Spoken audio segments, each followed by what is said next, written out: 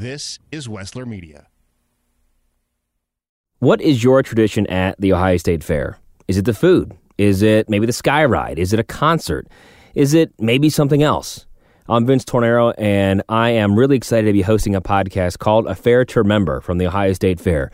It details the lives, the stories, and a whole bunch of other things behind the Ohio State Fair that you definitely didn't know, that I didn't even know, and that I'm excited to bring to you this July. So let's take 2.5 minutes now and listen to a little bit of what you can expect on A Fair to Remember.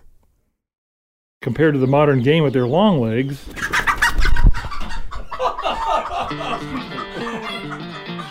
We have to put an embryo in a cow this morning, and I never know when the vet is coming, and so he just texted me and said he's on his way so that we can put an embryo in a cow. I didn't know if I was being set up. I mean, I was stunned. As someone who competes annually, I see this woman every year, and she is my arch nemesis. You know, it's just American to kind of want to compete and win. The board arranged for a 16-year-old boy to hand print the admission tickets, 50,000 of them. In 1954, when my father performed for Queen Elizabeth in England, after the show, she was like stunned. She goes, "You're simply nerveless." It was a Thursday afternoon. She calls me and she says, "Where is it? The media's going crazy." I said, "Where's what? And what media are you talking about?" And she says to me, "Where's the deep fried Buckeye?" And I went, "Oh, it'll be here tomorrow." I still remember taking Bob Hope over a root beer and handing it to him on the stage.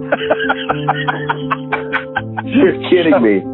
Yeah, no, true story. One of the things I vividly remember is the smile on Michelle's face after we got off the ride.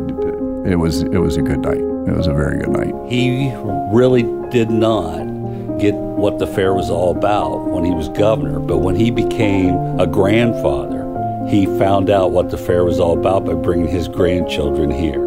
So the podcast is called A Fair to Remember, 10 episodes detailing the lives, the passion, and the stories behind the Ohio State Fair.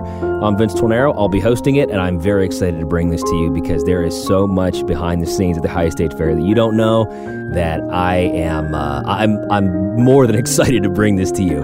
So make sure you subscribe again on all major podcasting platforms and connect with the Ohio State Fair on social media as well, because that will be where we will tell you where you can listen to this podcast. There's never yet been that feeling on the days leading up to, or certainly the first morning of the fair, when I don't get out of my car and I go, oh, here we are, another year. And it's just a sense of excitement. It's like starting my school years. Every year was going to be a new year, and there's just something I don't know if I can put it in words. It's very powerful for me.